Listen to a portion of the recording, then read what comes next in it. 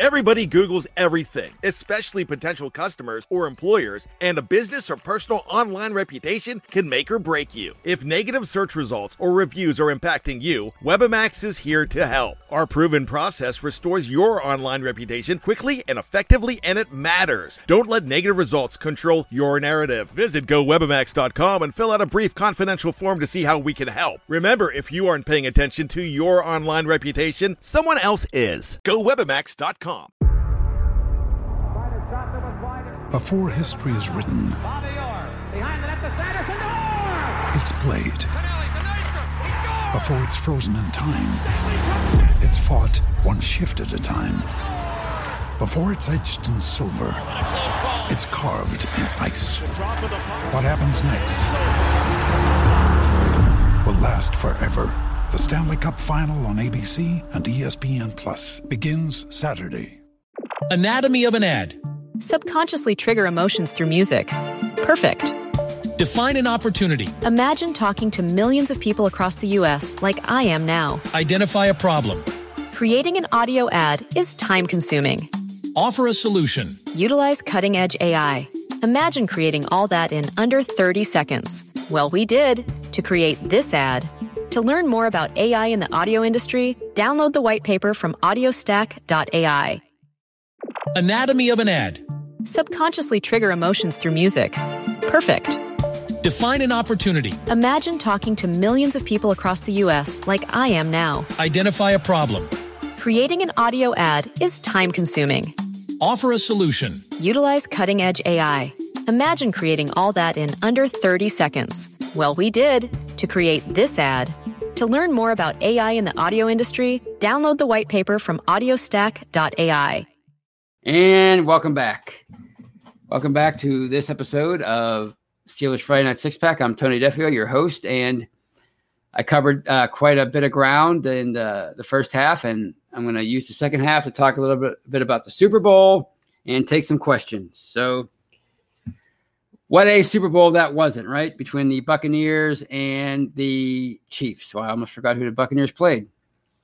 It was pretty boring. It was one of the rare blowouts. You don't really see blowouts anymore in the Super Bowl. They're usually all pretty close games. It kind of reminded me of the Super Bowls I watched when I was a kid. It seemed like all the ones in the 80s were pretty awful. They were just it was one blowout after another. So I guess in that regard, it was kind of refreshing to see a blowout.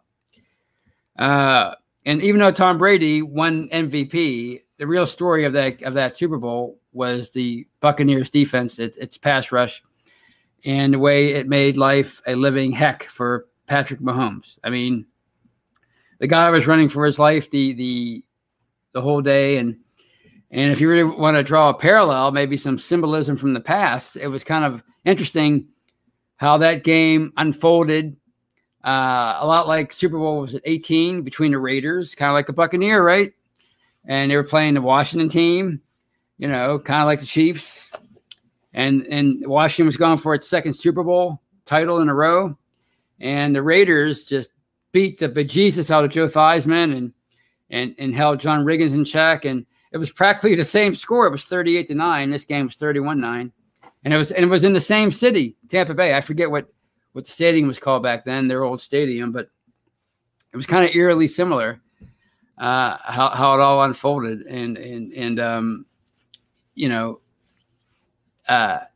Patrick Mahomes, for the first time in his career, really, he was humbled.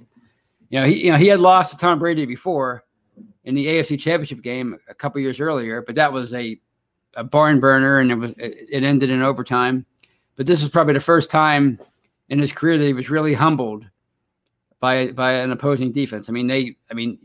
You go into a Super Bowl and don't score any a high-powered offense like that, only scoring 3 field goals, no touchdowns. That was kind of amazing. So Devin White, Lavonte David, they were really the stars of that game, and it was a tremendous performance by them. And you got to hand it to Brady. He knew what he was doing. It might not have seemed like it at the time when he signed with the Bucs in the spring, but he knows a good team when he sees one, apparently. And we talked about how good of an offense that they had, and he got Gronk to come along, and And eventually Antonio Brown signed with them. But it was an overall great team, and they got hot at just the right time. They were 7-5. They were struggling. They had their bye, and they never lost another game after that. So you got to hand it to Brady for picking the right team. And as far as Antonio Brown's concerned, winning a Super Bowl, he did that, and we're all still here. Life didn't end, right? I mean, it was if it would have happened 2 years ago, after he left here in an ugly way, the ugliest way possible, then maybe it would have been harder to swallow. But here we are. He caught a touchdown. He won a Super Bowl as a bit player, basically, and all is still okay with the world. How could it be any worse, right? Maybe Le'Veon Bell wins one next year. I don't know, or maybe Ben leaves and wins one with another team. God forbid. So it wasn't an exciting Super Bowl, but it was an interesting result. I thought, Bruce Arians got his first ring. Brady got his 7th ring. The city of Tampa won yet another title. They're all that, Champa Bay or whatever they call it, Champa Bay. The Lightning won the Stanley Cup. The Rays were in the World Series, and now the Bucks won the Super Bowl. So great for them. They're having a good time in Tampa, I'm sure. There's a lot of transplants in the state of Florida, so I don't know how many diehards sports fans there are in general, but as far as all the bandwagon fans, I'm sure they're really enjoying it, and I wish I was down there with them, even if I wasn't cheering for the Bucks. I just want to be in Florida and away from all this cold weather. So congratulations to Tampa Bay, and we'll see if Brady could do it again at the age of 44. Wouldn't that be something? So those are pretty much all the topics I have for tonight, but I have one more thing I wanted to touch on before I open things up to questions, and that's Marty Schottenheimer passed away this week, and he's a Western PA native. He was born in Canonsburg. He played for a couple teams in the AFL back in the 60s. He was a nondescript player, a linebacker. But he didn't have the kind of career where he could, set himself up for life. Not that many players back then could. And then he struggled after his playing days to find a coaching gig. And if you ever watch A Football Life, about Marty Schottenheimer, he talked about how his family was close to going under financially. He didn't have a job. His wife was working. They had kids, and or they were about to have kids, and it was tough. And he was almost at rock bottom. They were writing all these NFL teams asking for a break, college teams asking for a coaching break, and he couldn't really get his foot in the door. But a head coach for the Giants, I forget the guy's name. He called him one day and asked him to coach one of, I think it was linebackers for the Giants in the early 70s. And that's where it all began for him. And he got emotional. Marty Schottenheimer was like he was like Dick Vermeil and Jim Leland. He was always emotional, always crying. And he got emotional when he talked about how this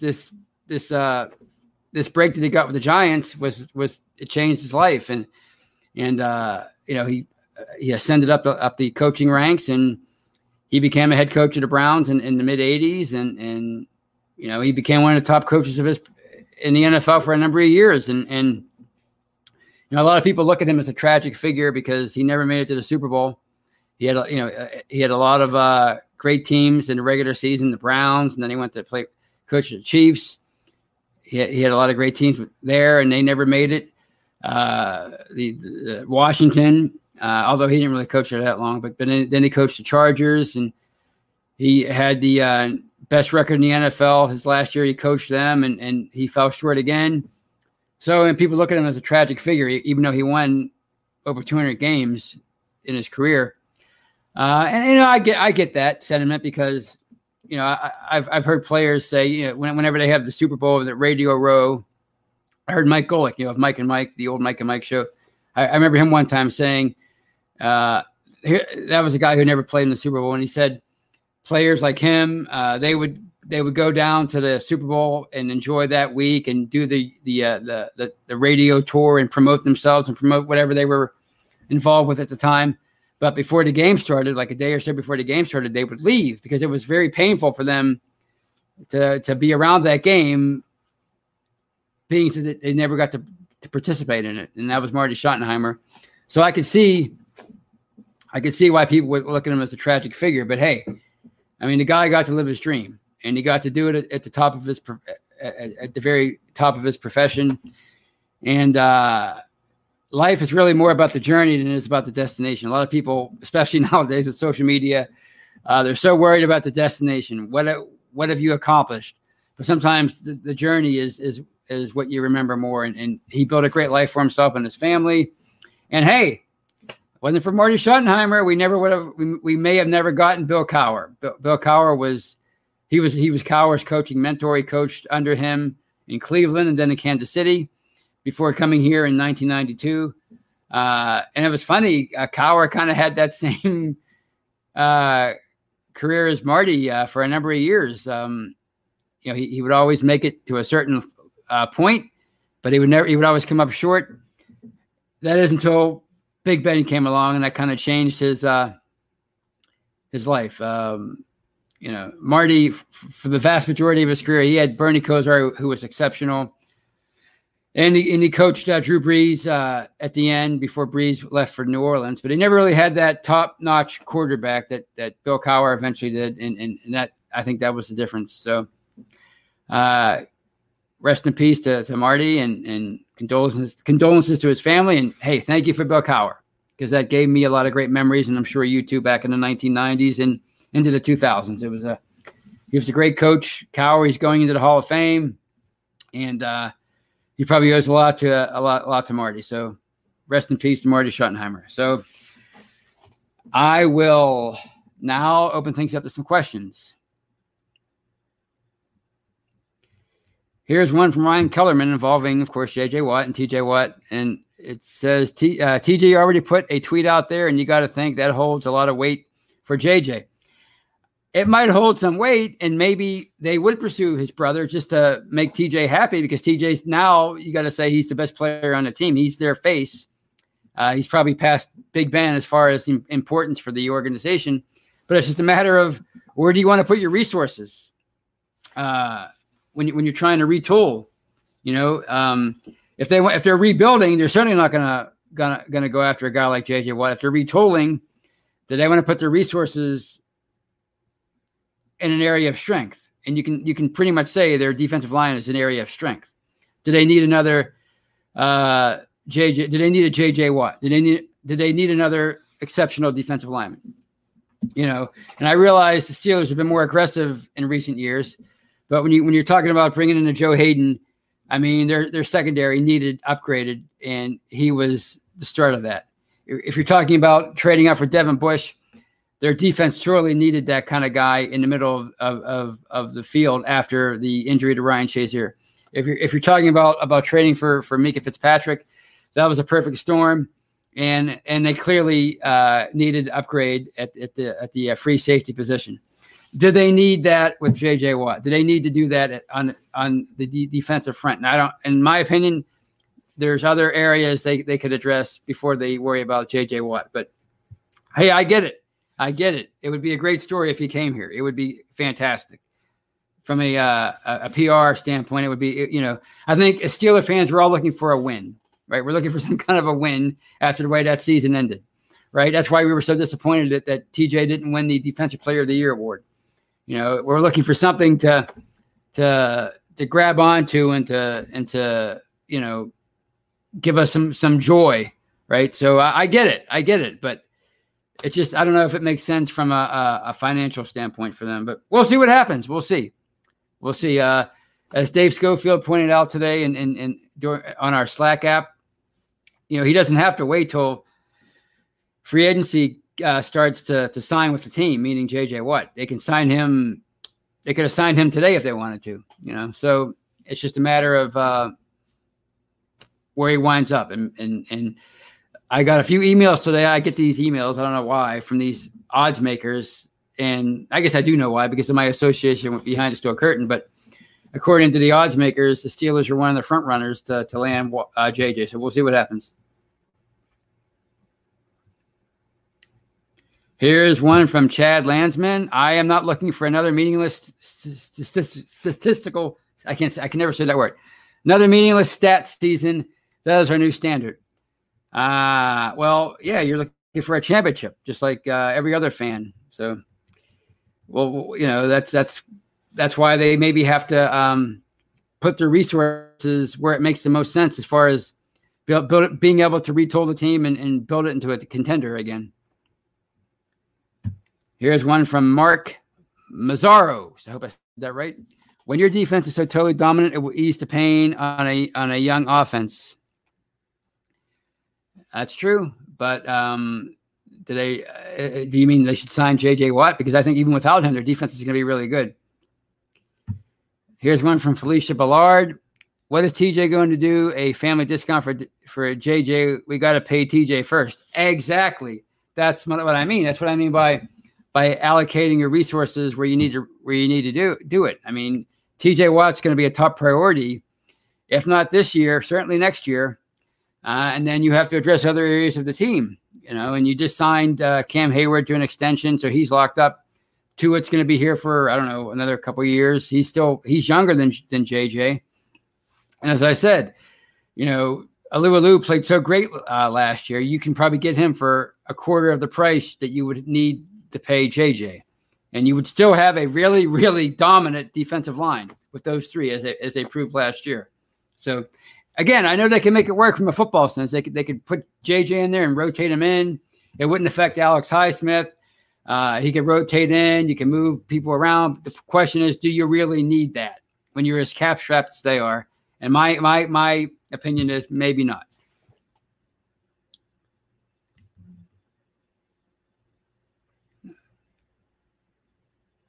Here's one from Nick Gill. I missed it. I was too slow. Fournette or Jones? I'll go back to Chad. I'll get Nick in a second. Fournette or Jones would be a good way to use cap money. Do you agree with if Price was right? Yeah. I mean, you know, you could probably find a decent running back in early in the draft in the second or third round, but you know, if you can get one of those guys in here, it wouldn't be a bad move. But I think their top priority, I think, in my opinion, and a lot of people's opinion, is to fix that offensive line. And now that you're going to be without Pouncey, maybe it starts with center. So here's one from Javier Mori regarding Ben and Pouncey's retirement. He's talking to Tyler, and he says, I agree. I think this move by Pouncey has been considering hanging it up. Well, he's often said that when Pouncey retires, he retires. Or maybe Pouncey said when Ben retires, he retires. I forget how that went. But, you know, they're very, very close friends. And, you know, maybe he's going to reconsider some things now that he doesn't have his close friend and most immediate protector on the field around anymore. But it could come down to just a business decision too, if they can't work something out as far as, you know, Ben might've said, I'll do whatever it takes, but what did he mean by that? Did he assume that there was going to be a restructuring, or did he really think that they were going to ask him to take a legit pay cut? And, you know, he's not going to pay for the vet. He's not going to play for the vet minimum. There's just no freaking way Ben Roethlisberger is going to go from making $19 million down to whatever the vet minimum is. There's just no way. I know he's made a lot of money, but these guys are really prideful athletes. These big time athletes have huge egos, and I don't see him playing for the vet minimum. So the question is, what kind of a thing can they work out financially, and that will determine a lot about how this offseason is shapes up. Here's one from Rajan. O-line, receiver, and quarterback is where you spend money. Well, I don't know what you mean by quarterback. You mean like in general? Yes. I when Le'Veon Bell was holding out a few years ago.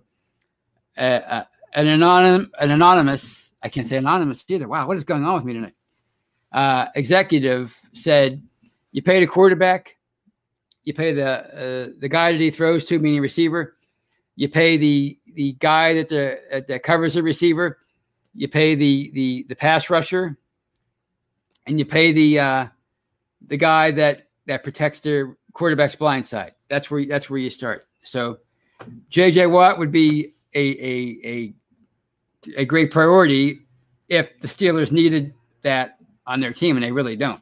They need to worry about O-line. Of all those positions listed there, O-line was number one, and receiver is really down is far down the list.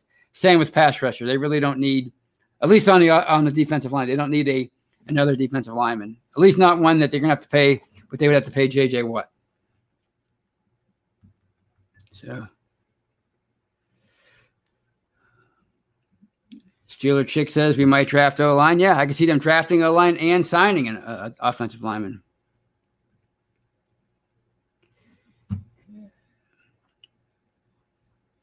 Here's what else we have here. I think I missed one. Here's another one from Javier. Unlike some great quarterbacks in the past, I don't think Ben would even consider playing for another team.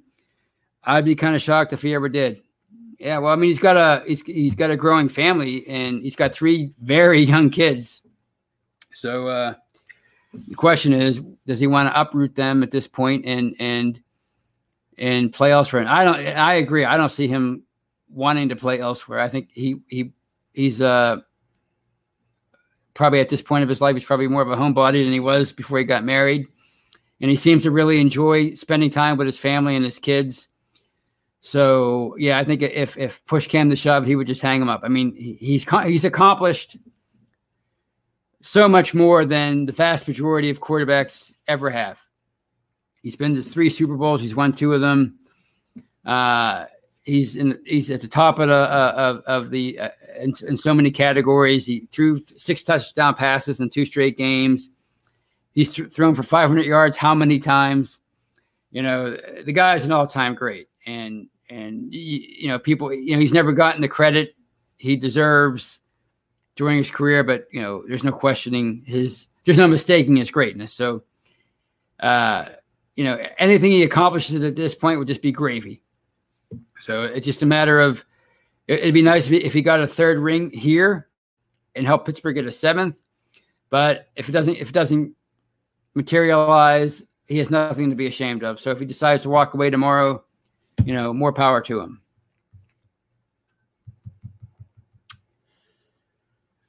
Let's see. Here's one from John B. What do you think we should do in the first round? Is Harris possible? To be honest with you, I haven't really paid a whole lot of attention to the draft just yet. And Harris is, I assume, a running back. I've seen the name. I usually don't pay attention to the draft. I'm not going to lie, until like mid to late March, because there's so much coverage of it, and I'm kind of burned out on football at the end of the year. But if you're asking me what I would address first, I would say offensive line. I think that's where that's the position that's really deteriorated, the quickest. I mean, it wasn't that long ago that it was the maybe the best in the league, and now it's they've all gotten old. I mean, there are some young prospects there. There's some hope. Starting with Kevin Dotson, the 4th round pick, the guard from last year, and I like Zach Banner. I like Shooks, but there's definitely room there for some improvement, for some retooling, for some rebuilding. And we still don't know about DeCastro. Was last year just an injury-riddled year? There was talk that he needed surgery, or has he hit a wall and is he deteriorating like Pouncey? I mean, they're not that far apart in age. Now, people forget that DeCastro was drafted in 2012. So, sometimes when these guys hit a wall, it comes out of nowhere. So, that's where I would go first. I would go O-line, possibly tight end. I think there's Eric Ebron. He was probably a better addition last year than people want to give him credit for because of all the drops. But I mean, he was the kind of weapon that they had been lacking at that position. But I think they still need to upgrade and get another tight end in there. So I'd go tight end, running back. I think you're set at receiver. Linebacker, maybe another inside linebacker to go along with Devin Bush. Maybe not in the first round, but second or third. Although, Robert Spillane, like I talked about in the past, he showed a lot of potential last year filling in for Bush. So there's a lot of possibilities, and we're still 2.5 months away. And once all these players, I don't think there's going to be a traditional combo right this year. So, but there's the pro days and there's so many things to evaluate with these guys between now and the end of April, and things change almost on a daily basis, especially after free agency. I think that's when these mock drafts really start to get become more accurate. When you see what players do in free agency, who leaves, who signs, and what areas need to be addressed, then I think it'll be easier to gauge. And they're going to be drafting 24th. So, when you're drafting at the top of the draft, it's a lot easier to evaluate and predict. But when they're at the end of the first round, you just never know. I mean, I don't see them being aggressive in trading up again, unless there's somebody that they really, really love. I don't see them trading out of the first round. Every year somebody says that, but it never happens. And I don't see the need for it. So it's still early, but if I had to pick my top area of need for them, would be offensive line. So on that note, it is 9:47 where I'm at. So I think I'm going to bid you all adieu. I got to be at work tomorrow at 7. I'm still recovering from my 16-hour shift. So that should be interesting. It was a pleasure talking with you all, and I hope you have a great weekend. And as always, go Steelers. Have a great night, everybody. Anatomy of an ad. Subconsciously trigger emotions through music. Perfect. Define an opportunity. Imagine talking to millions of people across the U.S. like I am now. Identify a problem. Creating an audio ad is time-consuming. Offer a solution. Utilize cutting-edge AI. Imagine creating all that in under 30 seconds. Well, we did to create this ad. To learn more about AI in the audio industry, download the white paper from audiostack.ai. Anatomy of an ad. Subconsciously trigger emotions through music. Perfect. Define an opportunity. Imagine talking to millions of people across the U.S. like I am now. Identify a problem. Creating an audio ad is time-consuming. Offer a solution. Utilize cutting-edge AI. Imagine creating all that in under 30 seconds. Well, we did to create this ad. To learn more about AI in the audio industry, download the white paper from audiostack.ai. Anatomy of an ad. Subconsciously trigger emotions through music. Perfect. Define an opportunity. Imagine talking to millions of people across the U.S. like I am now. Identify a problem. Creating an audio ad is time-consuming. Offer a solution. Utilize cutting-edge AI. Imagine creating all that in under 30 seconds. Well, we did to create this ad. To learn more about AI in the audio industry, download the white paper from audiostack.ai. Anatomy of an ad. Subconsciously trigger emotions through music. Perfect. Define an opportunity. Imagine talking to millions of people across the U.S. like I am now. Identify a problem. Creating an audio ad is time-consuming.